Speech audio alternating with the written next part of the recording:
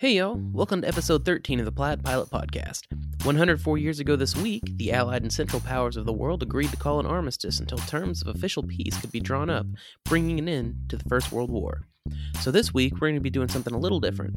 In honor of that, I'm going to be going off the aviation history path a little bit and talking about the history of Veterans Day. So busy week this week, y'all. It's probably going to be a little bit shorter of an episode than usual. But last week's was a little bit longer, so on average, I guess we're doing all right. So, of course, we do have Veterans Day this week. It's also my 30th birthday, and going to have some family in town for that. More importantly than the birthday stuff is my wife and I's 11th anniversary. So we got married on 11/11/11. So the 11th anniversary is kind of a big deal. She's absolutely incredible. She's put up with all my shenanigans for well over a decade now. Even though she's terrified of flying, she's been super supportive of all my aviation endeavors. And, she's funny, she's creative, she's one of the kindest people you could ever hope to meet. I couldn't imagine life without her. So anyway, gonna be a short one this week.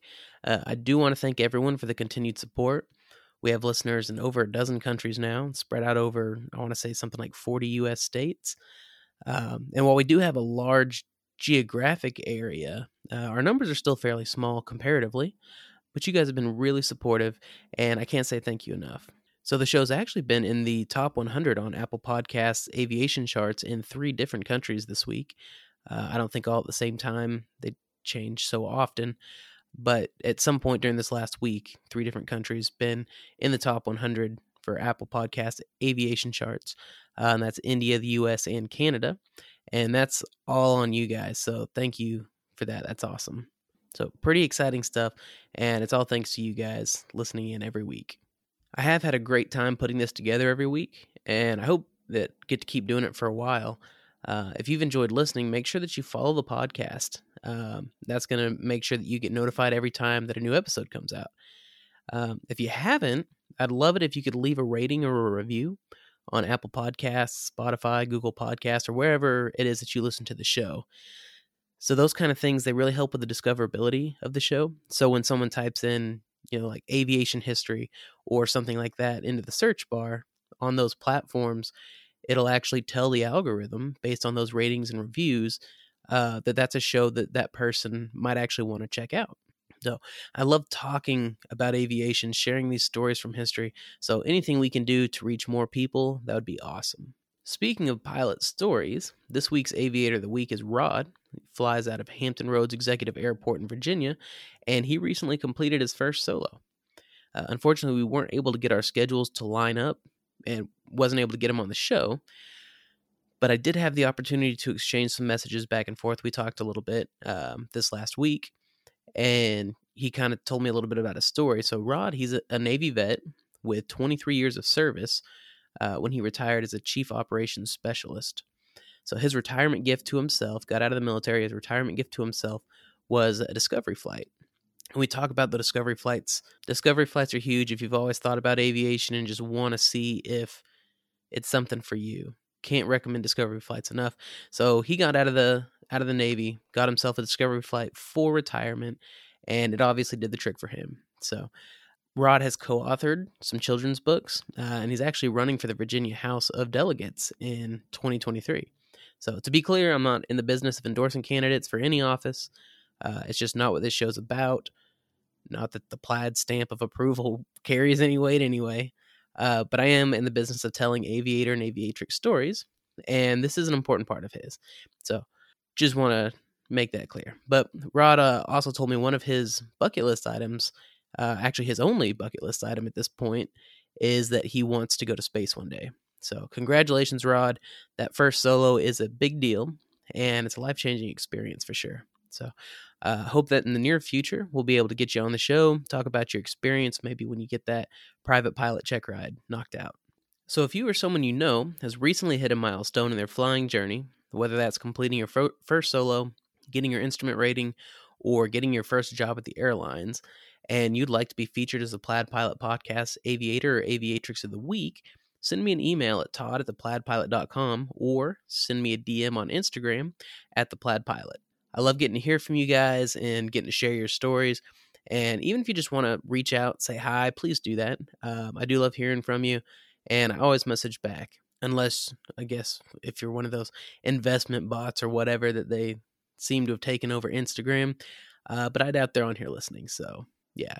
On to our topic of the week, which is Veterans Day. So the story of Veterans Day starts back in November of 1918. So the world had been at war for over 4 years at this point, in what we would eventually come to call World War I, although back then it was just called the Great War.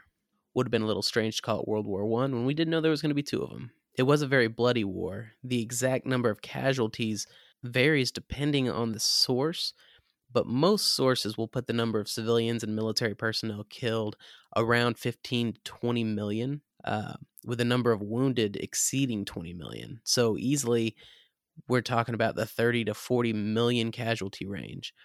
And the world has seen so much death and destruction in these 4 years, and things were really bad in Germany. In October, Kaiser Wilhelm II had actually abdicated, and this new Republican government had taken over. So the Republican, in this case, refers to the type of government where there's representatives that ran things rather than a monarch, not to be confused with the Republican Party in the U.S., although the U.S. is an example of a republic.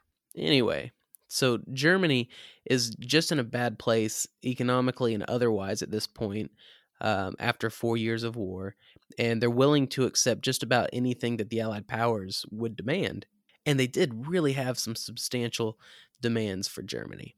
So all of these leaders, they met up in a train car in a secluded forest near Compiègne, France. I hope I'm saying that right, which was about 40 or 50 miles north of Paris. All very much outside the public eye. So long story short, Germany agrees to the demands of the Allied powers because at this point, they don't really have much of a choice. And on the 11th hour of the 11th day of the 11th month, armistice went into effect, and the fighting was supposed to end. Now, we know it didn't all end immediately as soon as the clock struck 11 a.m., but it was supposed to have. And my understanding is that by sundown of the 11th, nearly all hostilities were over. So the armistice agreement required a complete demilitarization of Germany. So they had to turn over all kinds of equipment and stuff that had been used or could be used for war. And it's important to know that this wasn't the official end of the war. The agreement was essentially a ceasefire for 36 days until official terms of peace could be reached. Now, the armistice actually ended up having to be extended a handful of times, but eventually terms were reached. Now, there's a lot involved with those peace terms, and the way it was handled by the Allies sort of paved the way for World War II. It kind of set the stage for later conflicts. And, many of the conflicts that we would see throughout the 20th century, which is ironic because one of the nicknames for World War I was the war to end all wars, and it kind of set everything up for all the wars in the future. And that's way outside the scope of this particular episode, but I think it's worth noting because it's such a great example of who we, at least in some parts of the world, were taught are the quote-unquote good guys, actually ended up messing things up down the road when these political leaders, they came in and it kind of became more about, rather than finding a solution that was best for everybody, they kind of got together and said, let's make Germany pay for this war that they got involved in. And those actions would set the stage for World War II and then a lot of things to follow. But for all practical purposes, November 11th of 1918, the war is over. So many of the countries involved in the war, particularly the Allied powers, adopted the day as a holiday, calling it Armistice Day. And it would be observed with moments of silence and things like that. As kind of a day of remembrance and that kind of thing. And this would be the case for a couple of decades, through the 20s and 30s until war broke out again. So once Britain got involved in World War II, they moved the day to, it was on the 11th. They changed that to be the closest Sunday to the 11th, usually the second Sunday of November, so they'd still be able to observe their moment of silence without interrupting all of this wartime production effort that had started kicking off. So used to be, they would, on the 11th, they would have this moment of silence and things would kind of shut down. Well, as World War II starts picking up, their, factories are working overtime, and it's super important that they are able to see that wartime production. And in an effort to not have to shut the factory down for a few minutes, everything would have to get shut down. They'd have their few minutes of silence, and then everything would have to get brought back up. That would create such a lag in the production. They decided they were going to just move it to the nearest Sunday, and that would be that. So eventually it would become called Remembrance Sunday, and they still observe that holiday today. Now, in the U.S., Armistice Day was observed as a day to recognize the sacrifices made by those in the First World War. But it didn't actually become a legal holiday until 1938, so a couple decades later. After the war, instead of Armistice Day, this is after World War II, instead of Armistice Day, the U.S. changed it to All Veterans Day. Essentially, they realized, let's recognize veterans from all wars instead of just this one, which, essentially was what Armistice Day was. And eventually that All Veterans Day was shortened to Veterans Day, and it's meant to honor all veterans who have served regardless of the conflict.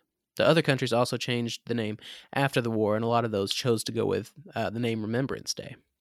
Now, a little note on the spelling of Veterans Day, because I've seen it spelled multiple ways, with a N apostrophe S or NS apostrophe, and there seems to be a little bit of confusion there. The proper spelling is no apostrophe, so just VETERANS, no apostrophe day. So it's not a day that belongs to veterans, rather it's a day to honor veterans. But it's important to know that it is more than a U.S. holiday. A lot of other countries observe it in some fashions. I can't speak to how other countries honor their veterans, but it is worth mentioning for the U.S. We have a couple different holidays that people confuse the meanings of. So Veterans Day is specifically for honoring those who served and were discharged under conditions other than dishonorably. So if you're a veteran and you were discharged, you didn't receive a dishonorable discharge, Veterans Day is for you. Now, Armed Forces Day is for those who are still serving today. And then Memorial Day, of course, is to remember those who died wearing the uniform. So those 3 days, I know a lot of times they kind of all get blended up together, and there's actually 3 separate groups of people that are being honored or are intended to be honored on those specific days. So now I think it's an important distinction to make, but it's one that often people kind of mix up on who to recognize on which day.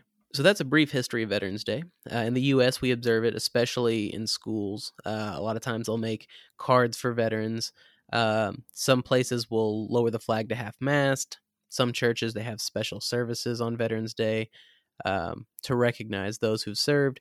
And at 11 a.m., a lot of places will actually observe a moment of silence.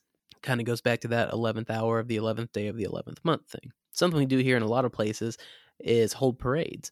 As a matter of fact, growing up, we went to the Veterans Day parade almost every year, and it was I can't remember if it was Sulphur, Oklahoma or Davis, Oklahoma, but more often than not, we went to that parade every year.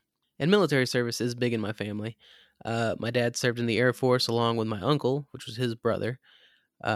One of my uncles on my mom's side was in the Navy, and he actually worked on F-14s out of Miramar back in the day. I have a handful of cousins who served in various branches, and a great uncle, I guess he'd be a great uncle, who was in the Navy during World War II. And my wife's grandfather actually served in the same war on the other side of the globe as a Marine in the Pacific Theater. And I don't know where all he went, but he did spend some time in China. And her uncle also flew F-15s among some other airframes in the Air Force. He's retired Air Force now, flies for the airlines. And she has a couple cousins that have served as well in other branches. And I'm sure there's other people that are slipping my mind right now, and I'll feel bad about forgetting them later. But all that to say that there's just a lot of veterans in the family. And of course, I spent a handful of years turning wrenches for the Air Force. So I wouldn't exactly call the family a military family, but we definitely have respect and understanding for those who have worn the uniform, and we know some of what it means for service members and their families. So if you're listening and you've served, I want to say I appreciate it. Now, I know we've had some listeners in Australia and Canada and France, and maybe some other places that observe Remembrance Day or Armistice Day or something similar. If you are from one of those countries outside the U.S. and you have a holiday meant to honor your veterans, or multiple holidays potentially to honor your veterans. It'd be awesome. You shoot me a message and tell me how you do things over there. What holidays do you have? What do you call them? And kind of what the observance is there. What traditions you have for honoring those veterans. I mentioned my contact info earlier in the show, but in case you missed it, I'll be sure to leave it in the show notes as well. You can go there, shoot me an email, hit me up on Instagram. Would love to hear how you guys do things over there. I know we kept things short this week, but make sure you tune in next week, and it'll be back to business as usual. I'll be talking with Kai Plascon about his book, Silent Heroes of the Cold War. We'll be discussing the wreck of a C-54 in the mountains northwest of Las Vegas in 1955 that left 14 dead, and the government scrambling to cover it up. Y'all stay safe this week, and as my amazing wife says every time I go flying, fluffy landings.